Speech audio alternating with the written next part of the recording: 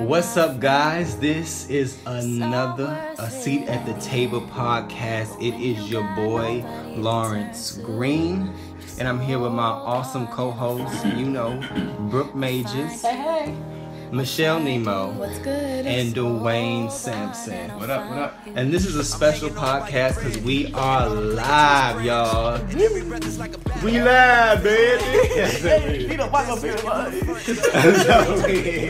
And so we're live on Facebook Live and IG Live, and we're gonna do it this way. It's another Get in the Word Wednesday where we talk about the one we love and his word.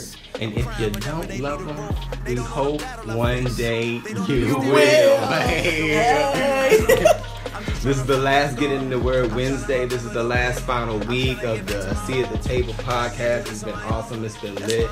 So let's. I'm so weak. Michelle taking a deep breath. So we made it through. We reached our goal, and I'm truly, truly grateful. And so the topic of today's podcast is Come Correct. Correction in love. I think a lot of times within the body of Christ, or even just in general with dealing with people, we don't really know how to correct people or effectively express what it is, the things that we see, or the hurts and stuff that we go through, and all those different things. And so I think today we're going to be pulling from different experiences and different things that we've learned and looking at the word.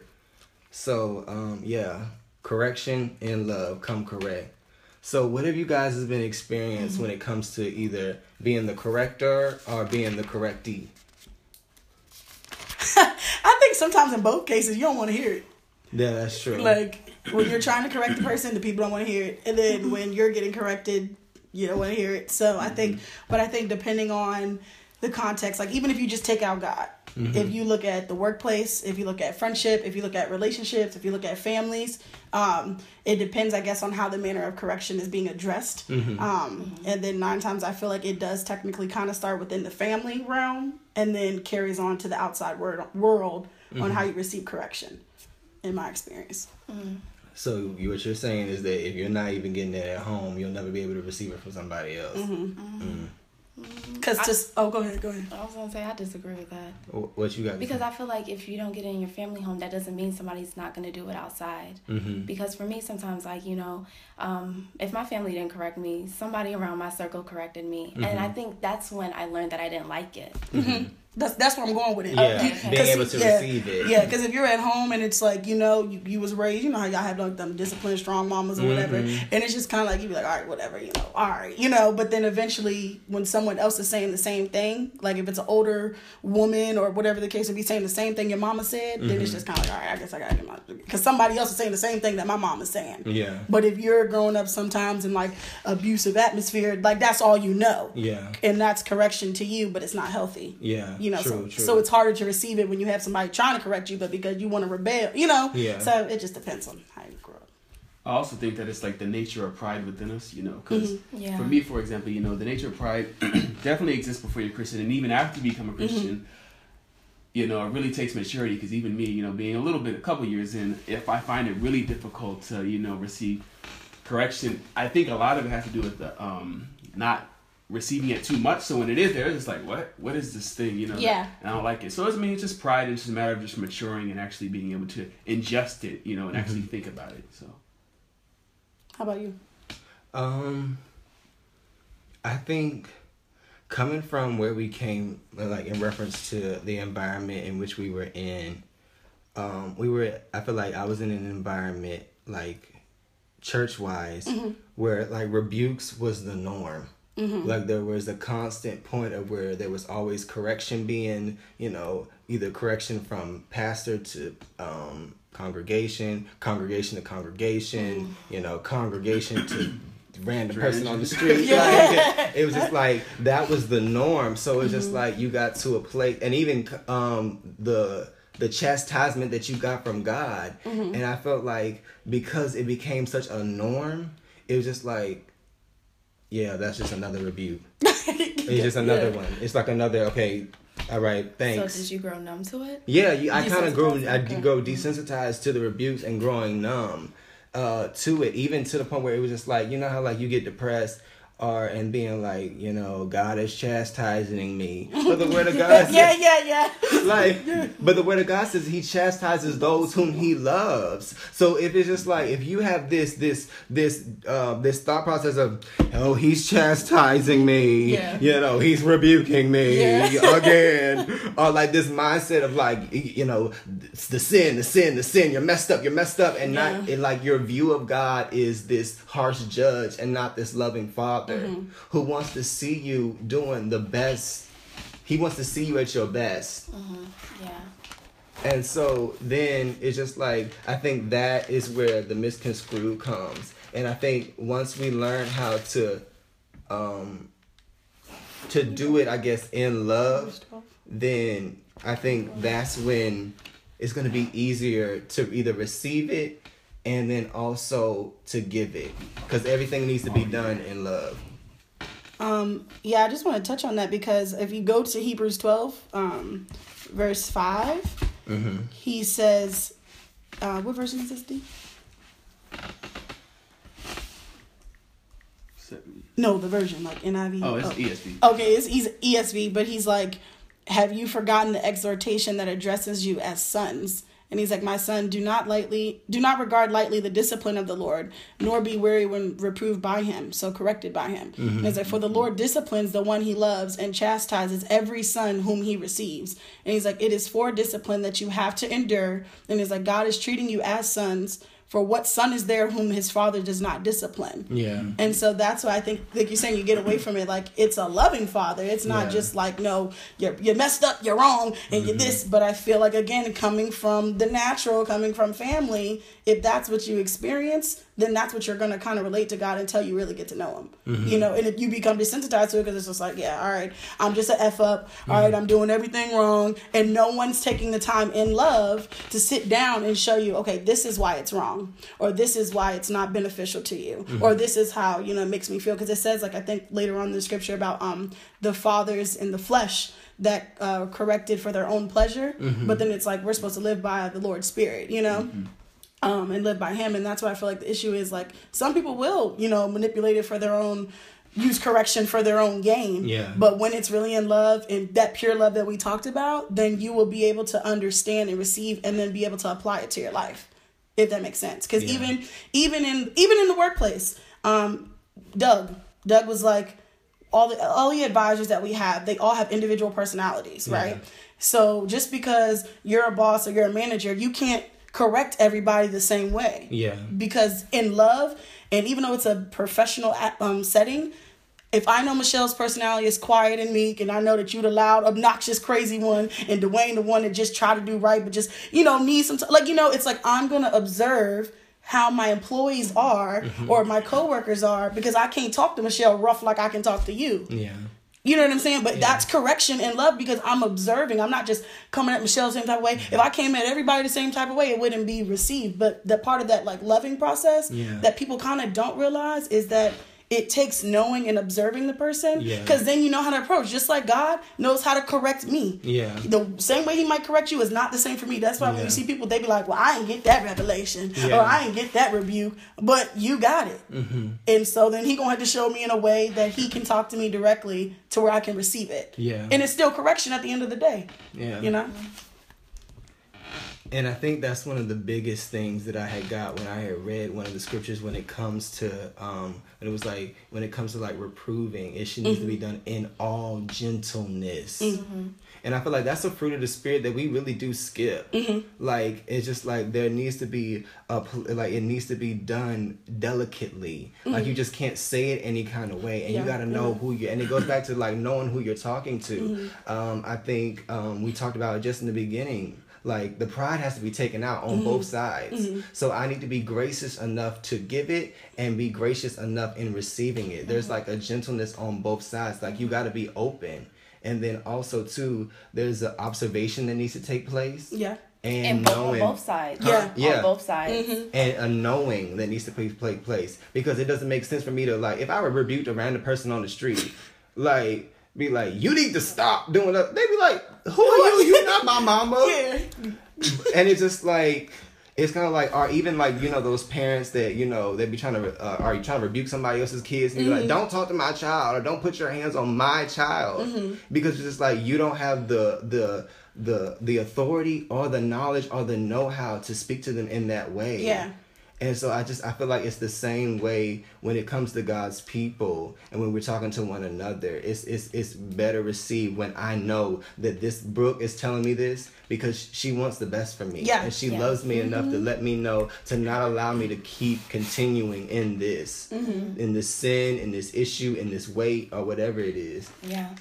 I really think that. I think that if a person loves another person enough to call them out of sin, they will recognize that unchecked sin will lead to misery or pain. And then it has also implications on the person's eternal life. Yeah. And so it leads them to actually want to pull them into love. Yeah. And then you have to watch everywhere you go, because if you understand that the person is going to be receptive in how you talk to them, in what you say, in the tone, in the manner of how you say it, and then also being in observance of the person who's speaking the correction to the other person, and then also understanding that I'm not perfect, you know, but I understand that if I don't check you on this can lead to something that can be subtle, you know, and I don't want it to be as if the person is going to just walk around and be like, oh, this is okay. This is okay. You know, I think when we do it in love pulls us and it constrains us to tell the other person, hey, like, watch out. Hey, look, in gentleness, like how you were saying. You know, what I've seen, you know, this is, you know, correction in love, right? What I've seen, you know, in my Christian walk is a lot of times at the beginning, you know, people become Christians, they become, you know, zealous, and they understand what is sin. So now they're like quick to be like, okay, I'm gonna point it out. I'm gonna just tell them what it is. You know, this is me loving. This is me doing it. Like, then it's just like, are you really loving? Like, look, because believe it or not, you may deep down just be trying to prove something and be like, oh yeah, this is just the right thing. Do it, rather than, you know, get to a place where you're trying to genuinely do it out of love. That's when it's a matter of really digging in your heart and trying to figure out if you are really doing this out of love. Because if you're doing it out of love, God can pour so much more into it. But if you're doing it out of pride or, you know, intellectualism or whatever it is, then it can be hindered. But I also see sometimes over time, you know, people go from the whole state of telling you everything you're not supposed to do to like, oh, well, you know, they're doing it. They're a Christian. You know, I'm not going to correct them. Yeah, I'm not going to correct them, you know. And then that becomes where there's a lack, you know, of correction. And I feel like what there should be is a middle ground when you're wise, you know what sin is, but also you understand the context of what's going on with them. Therefore, you're not just making assumptions, and then you can correct them in a loving manner when you mature and actually understand what love really is. And that's what I feel like we should be trying to go for, you know. So yeah. So then how do you go by it in a way where when you understand that the person is in sin, but then you also see the sin in your life too? Are you missing the opportunity to correct them if you yourself are in that same sin? I don't think it should be done if you're in the same sin. You don't think so? Yeah, because how you gonna tell somebody else if you are in the exact same, like, how you gonna get me out the pit if you in the pit?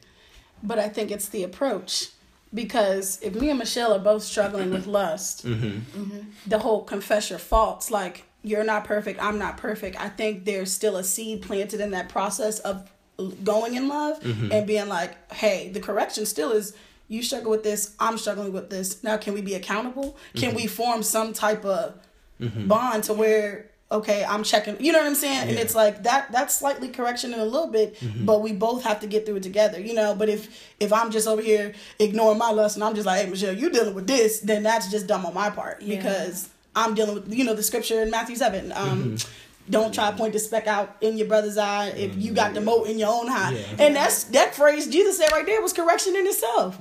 But see, people were like, oh, would you know, he said this, but that was correction. Like, how are you going to do this, but you're still dealing with this? That was a correcting statement, because I'm telling you, you can't do that if you're struggling with this. So I was just saying that I would disagree, or not disagree, but take a different approach. Like, because again, this whole thing is called accountability, and it wouldn't say confess your faults one to another if we're not going to be praying for each other, you know, to get through it. But if there's somebody that's completely delivered and wants to give you some points and tips and everything, then the correction can even be more like from a mature standpoint, because you're free from that. Yeah, and I would suggest for a person to go to the more mature person, because it's just like, if I'm sick and you're sick, there's not really much you can really help me. And like, you can only do what I've learned so far in my issue and learning about it, and then what you've learned so far in your issue of like what you're doing, and not from a standpoint of you can get past this. Like this little baby lust that you're dealing with, there's a higher, there's a greater, there's a encouraging of not like, oh, I fell again, you know. It's okay. It's okay. You know, let's pray.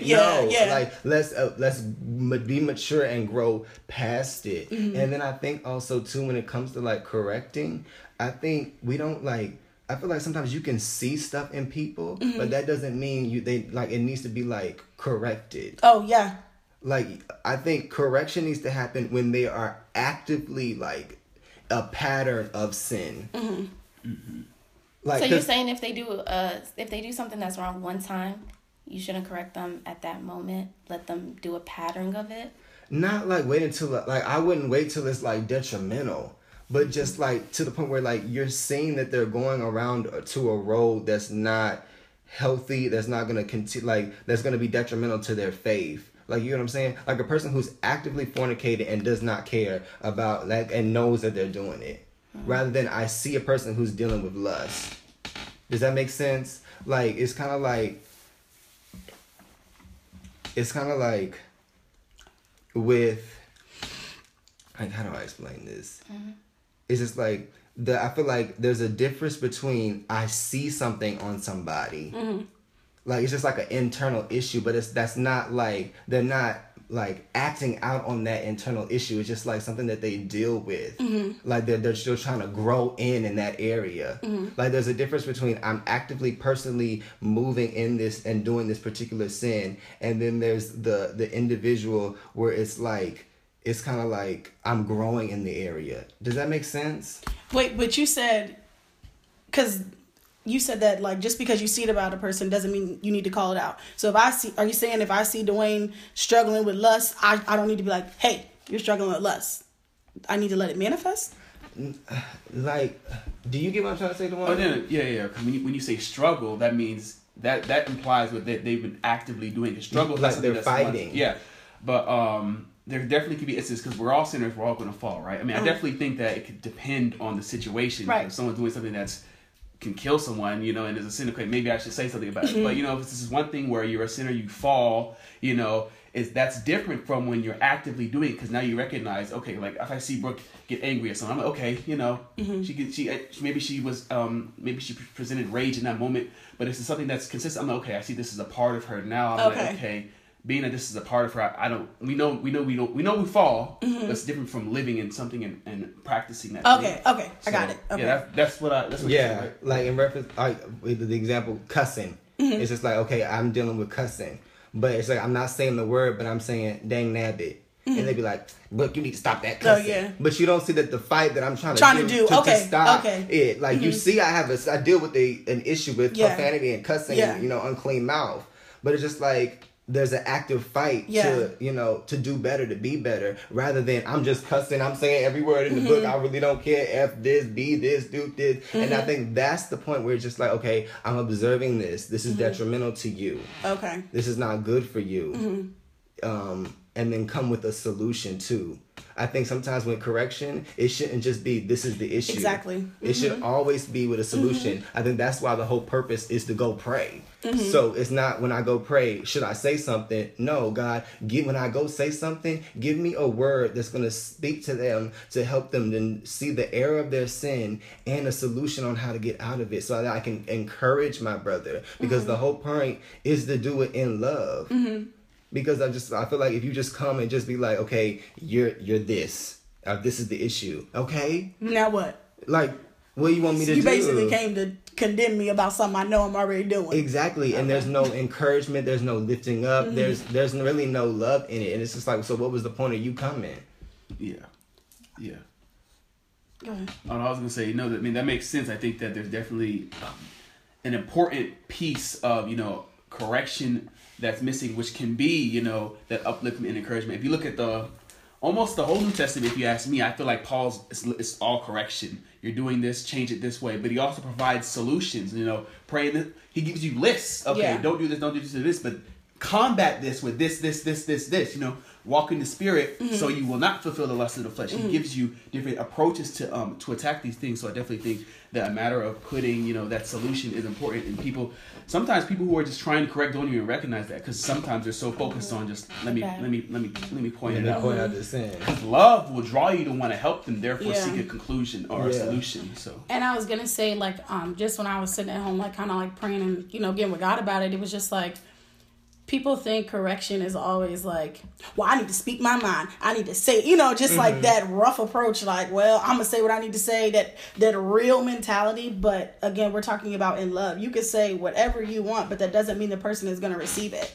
And so that's why in love, and, you know, even if, like, sometimes I like take it out, just like not even being a believer, like you just kind of have that self-check of like compassion or empathy, you know, because if you try and point out somebody's issue, like, you don't even know what they're going through, you know, in the way that you say it, they could receive it totally wrong because of whatever, you know what I'm saying? So it's like, even if you have God or not, it depends on just knowing how to talk to people you know what I'm saying? Being kind at the end of the day, but God is love. So we know that's the main truth, but just knowing how to talk to people. And I think if people don't know how to talk to people, then correction really is not going to ever be received. It'll be like falsely received. Like, yeah, okay, you know, that's why you got people, they just talk to them and they just, you know, shut up for that time. And they're just like, well, I'm not in one ear and out the other. Like, and that's why you never really see change, because we think, well, I'm going to point it out. I'm going to say what I need. I'm going to speak the truth. And then what? You just was like air just going through one person's ear and out the other.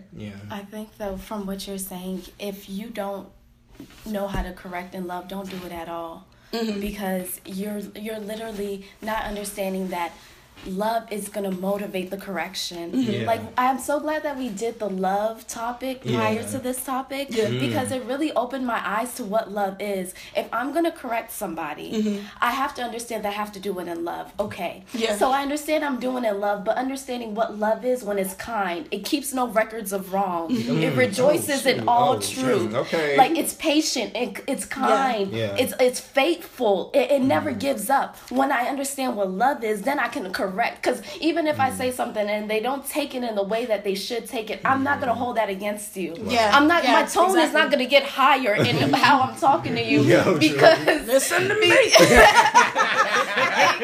it's not going to get higher, because I understand, regardless of how your response is to me, my love, my love overcomes everything. You know, my love of sins. And so if I'm still going to keep talking to you about this sin we're dealing with, then I have to talk to you in love, because I know that love is the motivating factor in you actually opening your eyes to what I'm talking to you about. Amen. I think also too, even when we take a step back and we're in the observation process and we see something, that may not always be what it exactly is perceived. Because I feel like there have been times where I've personally been rebuked about something, and it was kind of like, no, that's not where my heart was in the matter. Like, that's not where that's not where my mind was. That's not where my heart was. That's not what I meant. That weren't my intentions. And so you come and you rebuke, and that's not where I am. That's over my head. Love you, appreciate you, man. I'll receive it. I mean, I guess I receive it. Matter of fact, I don't receive it, because that's not what it's not for me. Right. And I think there's it's okay to come and be like, ask questions. Yes. Sorry. We got an amen. It's just like, it's okay to get a full understanding of what exactly is going on. Be like, Dwayne, I see that this has been going on. I've been seeing that this is a constant pattern. I see that this is not really a struggle, but you just really just willy-nilly like letting it go and just getting a deeper understanding. Because even that if I get an understanding, even in the correction, even in the love, and it's just like, when I see where you are, then, you know, but then you got some people that is like, my discernment always on fleek. Holy Ghost, I know what I see. No, sometimes you're wrong. Okay, sometimes, you know, you thought it was the Holy Ghost, and it was your flesh. Boy, okay? you thought, boy. You thought what you thought was what it was, but that's not what it was. And so I think it's important to ask those questions. Clarity. And get clarity to make sure that you're not, you know, sitting here off the wall. You know, I hope, you know, the correctee is not, you know, deflaring Because that can happen too. Mm-hmm. It's just like, okay, this is a direct word from God that you need to stop doing this from the criminal corrector. And you as the correctee, you're like, no, I'm not really dealing with that. That's not me. Da, da, da, da. When you know for a shadow of a doubt that you know this is directly hitting your soul, right in the piercing of your heart. Yeah, a point I was actually just about to bring up is that it all has to do with understanding, the judgment behind, the correction. Basically, one thing that Paul actually says in John 4:7 is like, judge not based on appearance, but judge righteous judgment. And it all makes a full circle, basically, because there's so many things, like we said earlier, understanding the context of what's going on. Because if you're trying to correct someone, a lot of times you could be wrong. So a lot of times it has to do with knowing them, knowing the person, actually loving them to knowing them, and also in that seeing those patterns, and then therefore making the judgment, because judgments aren't all bad. There's righteous judgment and then there's unrighteous judgments, and Paul does a lot of judgment in the correction process of the New Testament. So I think if we can begin to grasp that concept even more, then we can be more effective. Yeah. And I was gonna say with correction too, it's also a time and a place thing. Yeah.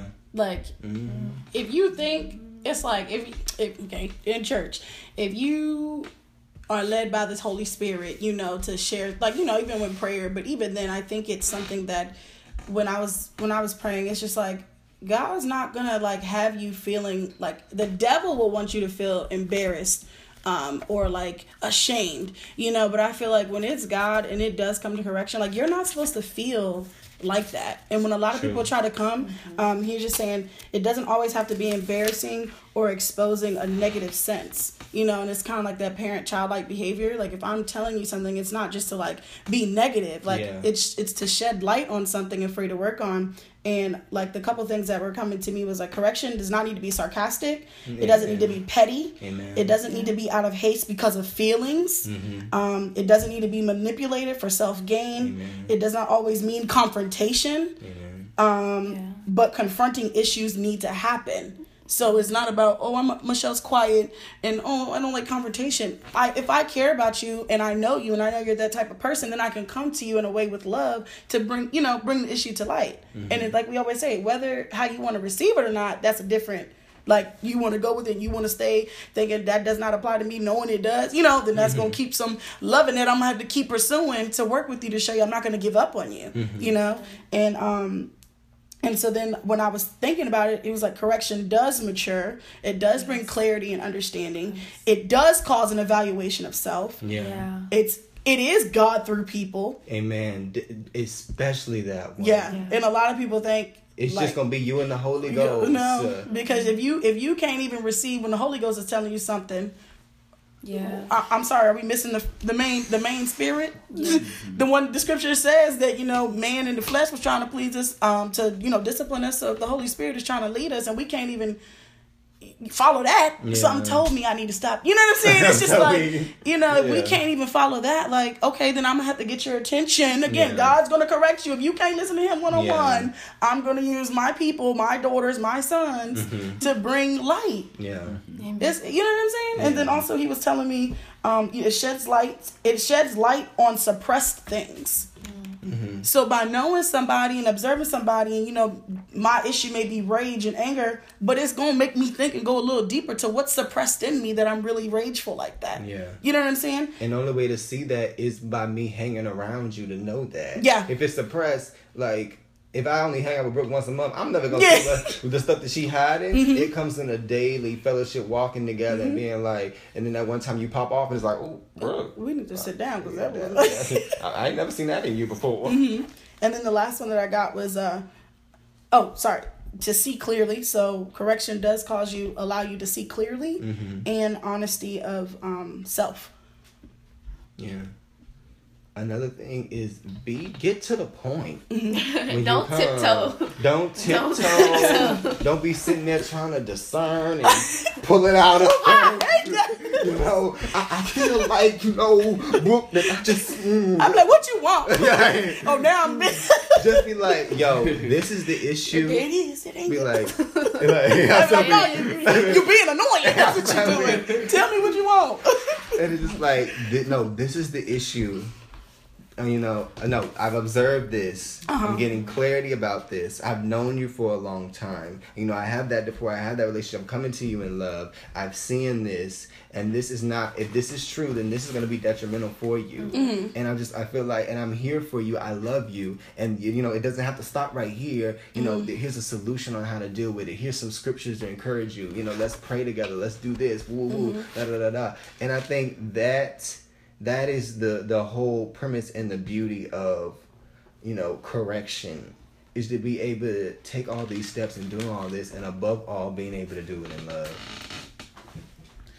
Yeah, I think that, a lot of times when it comes down to Christians, passing a judgment in order to correct someone, a lot of times it involves them. There has to be some type of mutual standard at some point. Because, for example, we have the Bible, right? And we use that. We understand what's wrong, what's right. It helps us understand what's wrong and what's right. We have a mutual standard. A lot of times when, say, a Christian wants to tell someone who's not a Christian about themselves, they're going to be like, oh, don't do this, don't do this, don't do this, because it's a sin. But there's like, don't have sex out of marriage. Why? What standard are we agreeing on? Yeah. But a lot of times what Christians do is they'll just go out, but before they've, grown and mature. The gospel. Yeah. Exactly. It's a matter of giving the gospel. It's a matter of presenting the gospel. Sorry. It's a matter of presenting the gospel rather than pointing out sin, which is why you recognize that someone preaching against sin is right. Much and everybody less get mad at the text. Yeah, much less effective because there's no equal standard there. And so when you actually have a context of people who are Christians and believe in the gospel, then you can begin to point out different things, because we're like, okay, we believe this, right? Well, it's what we believe in, and then a matter of moving in love and wisdom and maturity and showing them those flaws. I was gonna say also too, like I'm just really big on the approach. Yeah. But I guess that comes with love and godly wisdom. But also too, the scripture that dropped to me was the guard your heart above all else, like guard your heart. And so I think even in my relationship with Martin, it's like we have key phrases. So if you take a side out of Christians, if you go to work and friendships and relationships, we have key phrases. So if I know sometimes I can't just always say, well, this is how I feel and you need to stop doing this. We have phrases or something to guard our heart to where we know up jump, there's no confusion, there's no division, there's no misunderstandings. Guard your heart so you can receive what I'm saying, so you don't automatically get jumped and get bucked. Like, oh, well, then we're going to do a tit for tat and say, you do this. And it's like, I'm just trying to correct something. But now, because I didn't even prep you in a place to let you know I'm coming in peace, now it's like, let's just pull stuff out of our pocket. And babe, I'm not saying that totally. But, I'm just saying, like, even just in friendships, too. That's true. And it's just like, or workplace. Even me and Lawrence got a story. One of our coworkers at the time was mad about the way Lawrence was doing something.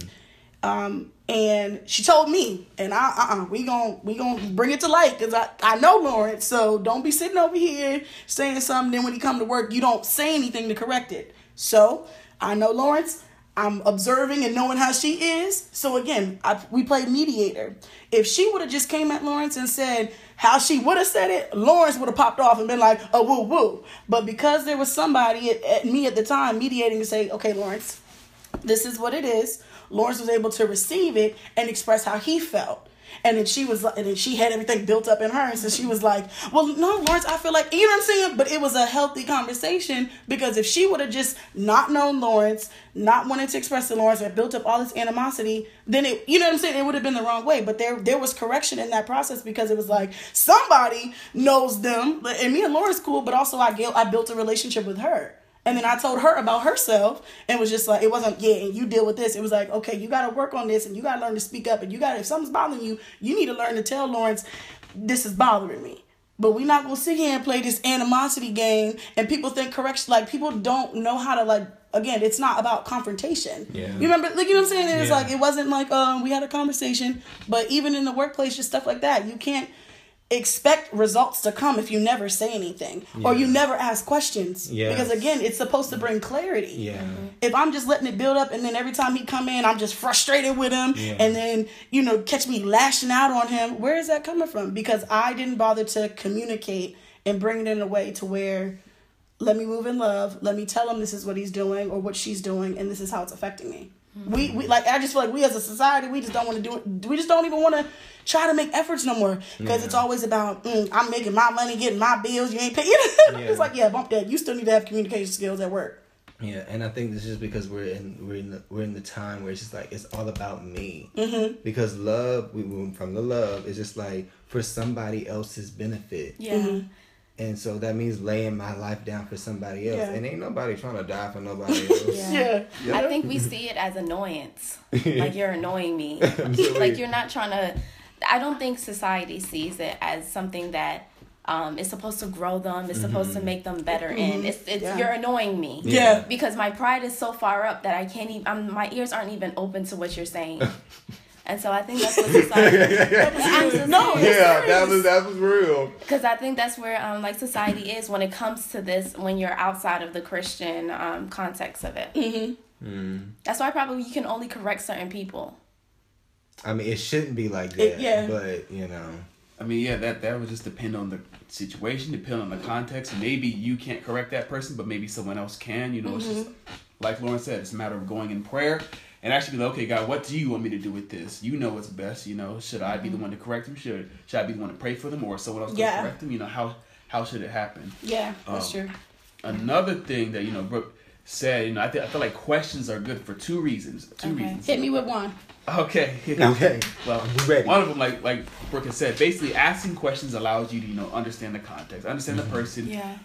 If you happen to be, you know, actually misreading what's going on, you can get clarity. Yeah. But also questions allow people to think. Yeah. You know, sometimes it's not always a matter of, like Brooke said, it's the approach. It's not always a matter of, okay, let me point this out. Let me ask you some questions that make you think. There's one thing I'm gonna read an example. Go ahead. Out of Galatians. Paul, you know, and all his correcting, you know, this just happens to be one example. I'm gonna just read some of it. He says, this is Galatians 3. He says, "Oh, foolish Galatians, who has bewitched you? It was before your eyes that Jesus Christ was publicly portrayed and crucified. Let me ask you this, only this: did you receive the Spirit by works or by the law, or hearing by faith? Are you being foolish? Have you begun by the Spirit and are you now being perfected by the flesh?" In this context, he's basically talking about, okay, he's making them think, you know, are you saved by the flesh? Are you saved by works? Are you saved by the Spirit? And in that, okay, it allows them to think and re-go over the things that they've learned and really ponder on these things, because sometimes them thinking allows them to actually come to the correct conclusion and realization that there's a correction that needs to take place in themselves. Yeah, it takes the burden off of you a little bit once you start asking questions. Yeah, because it makes them think, you know. Sometimes you got them people that be like, why you asking so many questions? Yeah, that's what I was thinking. Yeah, you just gotta know the person. Yeah. You would be like, ask me. They're gonna be like, what you want? Yeah. Social Security? I'll be like, calm down. I'm just trying to get to know you. Okay? I'm trying to get clarity. Good, but I guess I'm not. Look at this. I think another thing. Are we about to say something? Oh no, I'm just saying it's different approaches for different people. So amen. Yeah. And I think also too, there's also like there shouldn't be like a undermining because of maybe position. Okay. Yeah. Also too, I feel like sometimes there's been many times where I feel like I have been corrected by a quote unquote elder, and it was just like it just rubbed me the wrong way, because sometimes I felt like, you know, I was looked at like a child. And I feel like the Word of God, when it talks about, you know, with that relationship with elders and, you know, the young people in like ministry, you know, it's like young ones go to the elders as a father or mother. Like, you wouldn't come to your father or your mother any kind of way, or out the side of your neck. It would be with honor, like we're supposed to. And then it says when it comes to the elders, when it's coming to the younger ones, it says come to them as a brother or a sister. So that's not looking at me as like this little child who doesn't really know, but as a someone who is with me in the fight and who understands. Or it doesn't even matter like with like just levels in general. I just feel like you need to be able to receive it graciously, no matter where it's coming from and who it's coming from. Because even we see stuff in the Bible where a prophet got rebuked by a donkey. Like, it's just being in a place to be able to receive that. And I think one of the best examples of like correction that I was reading when I was studying was when they brought up the story of Jethro and Moses. And like that story is in Exodus. It talks about how, like, you know, Moses was judging everybody, right? And Jethro was seeing this, and he's just like, he observes and he sees it, and he's just like, this is not going to work for you. Like, why are you the only one doing this? Are you the only one doing this? And he's like, yeah, I'm the only one out here, doing it. And he's like, no, you need to be able to, this is not going to help you. You need to be able to delegate it. And Moses, he wasn't like, oh, well, I talk to God every day. How you going to tell me? And it was just like, this was his father-in-law. So they had a relationship, both men of authority, and being able to come together and talk and have that conversation and do that. And he was able to receive it. And from one brother to another. It wasn't undergirding. He did it, and he did it immediately. He gave him a solution. He was like, delegate this to other folks. And Moses was like, quickly, chop. And then the biggest part, when I got to the end of it and somebody was like trying to explain it, they were just like, notice how the correction with Moses also affected other people. So even the correction that we're doing is not just, it's just like, when I correct you, it's not even just for you, but the people that you're connected to. You know how we talk about the people that you're connected to. I'm going through because, even in the correction, it's for the people that you're connected to. Because when Moses was able to receive that, it made it easier for the people that they're not waiting in line all day for Moses because, I haven't gotten judged yet. I'm waiting on Moses. But it was able to delegate and have that peace. So I think that's one of the best examples of correction that I when I was studying and looking up different things that I had read about. And that was a good story because Moses, he actually, wasn't he the one that actually heard from God? Like, he heard face to face. Saw the booty. Or the butt. Or the backside. Sorry. And so for him to be able to take it from somebody other than God, I think it went back to what you were saying, that we can't be so narrow-minded in whom we receive correction from. Yeah, I definitely think that's an awesome example because it's very easy to become prideful in the aspect because it's like, me and God are right here. Like, who are you? I got God, but it's just a matter of understanding who we are. Being lowly, understanding that we're not somebody thinking that I'll need correction from anybody.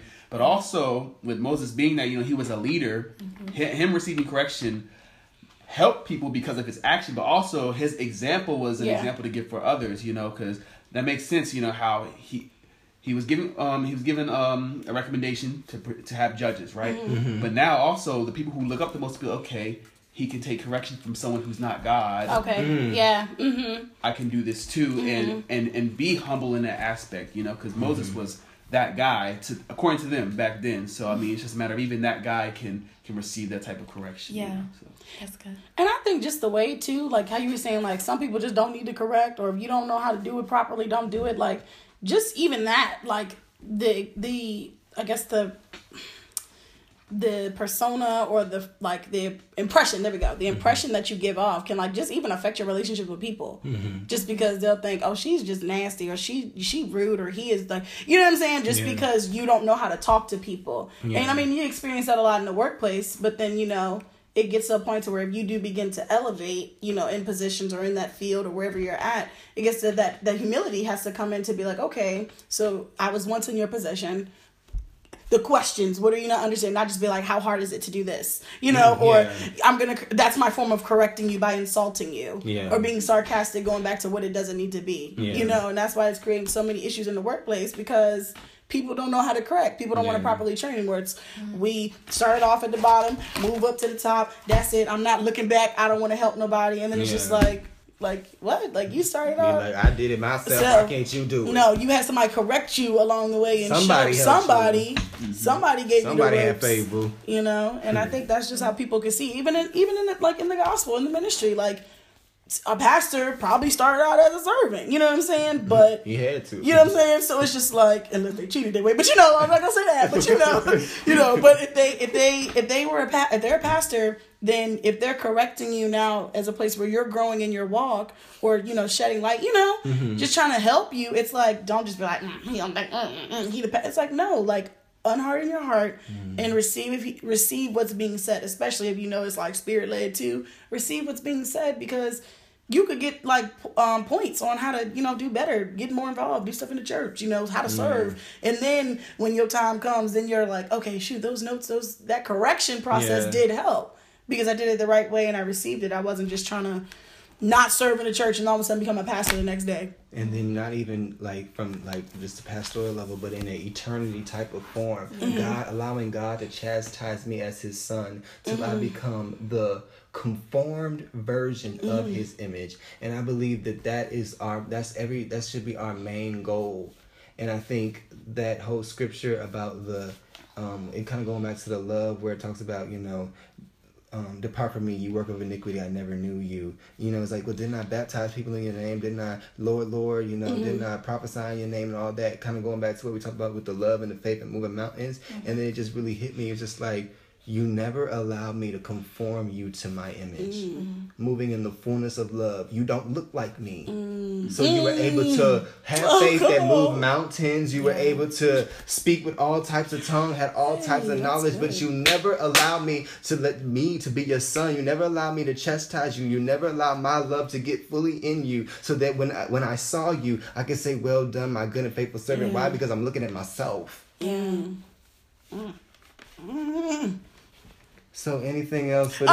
You can't hit like that. I'm about to. Woo! You can't hit me with a fire like that. I'm hot, boy. This is fine. This is fine. Oh my goodness. Anything else before we shut down? Before we do Q&A?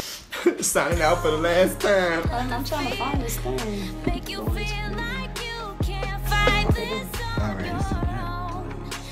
This has been another A Seat at the Table podcast, another Get in the Word Wednesday. We hope that you learned a little bit more about correction and love, learning how to come correct, and just learning how to just basically learn how to correct your brothers and sisters in Christ and the people that we know in love. And so, it's our last Get in the Word Wednesday, the last of season 1. So yeah, that's it. Love you guys. Thanks for every single person for listening. Thanks for every single person that was there. Love you guys. And this is your boy Lawrence Queens, here with my awesome co-host Brooke Majors, Yellow, Michelle Nemo, Good. and Dwayne Sampson. Yep. And if you don't love them by now, well, we hope one day you will. All right, love you guys. Peace. and chicken grease. It's all worth it in the end. But when you got nobody to turn to, just hold on and I'll find you. I'll find you. I'll find you. Just hold on and I'll find you.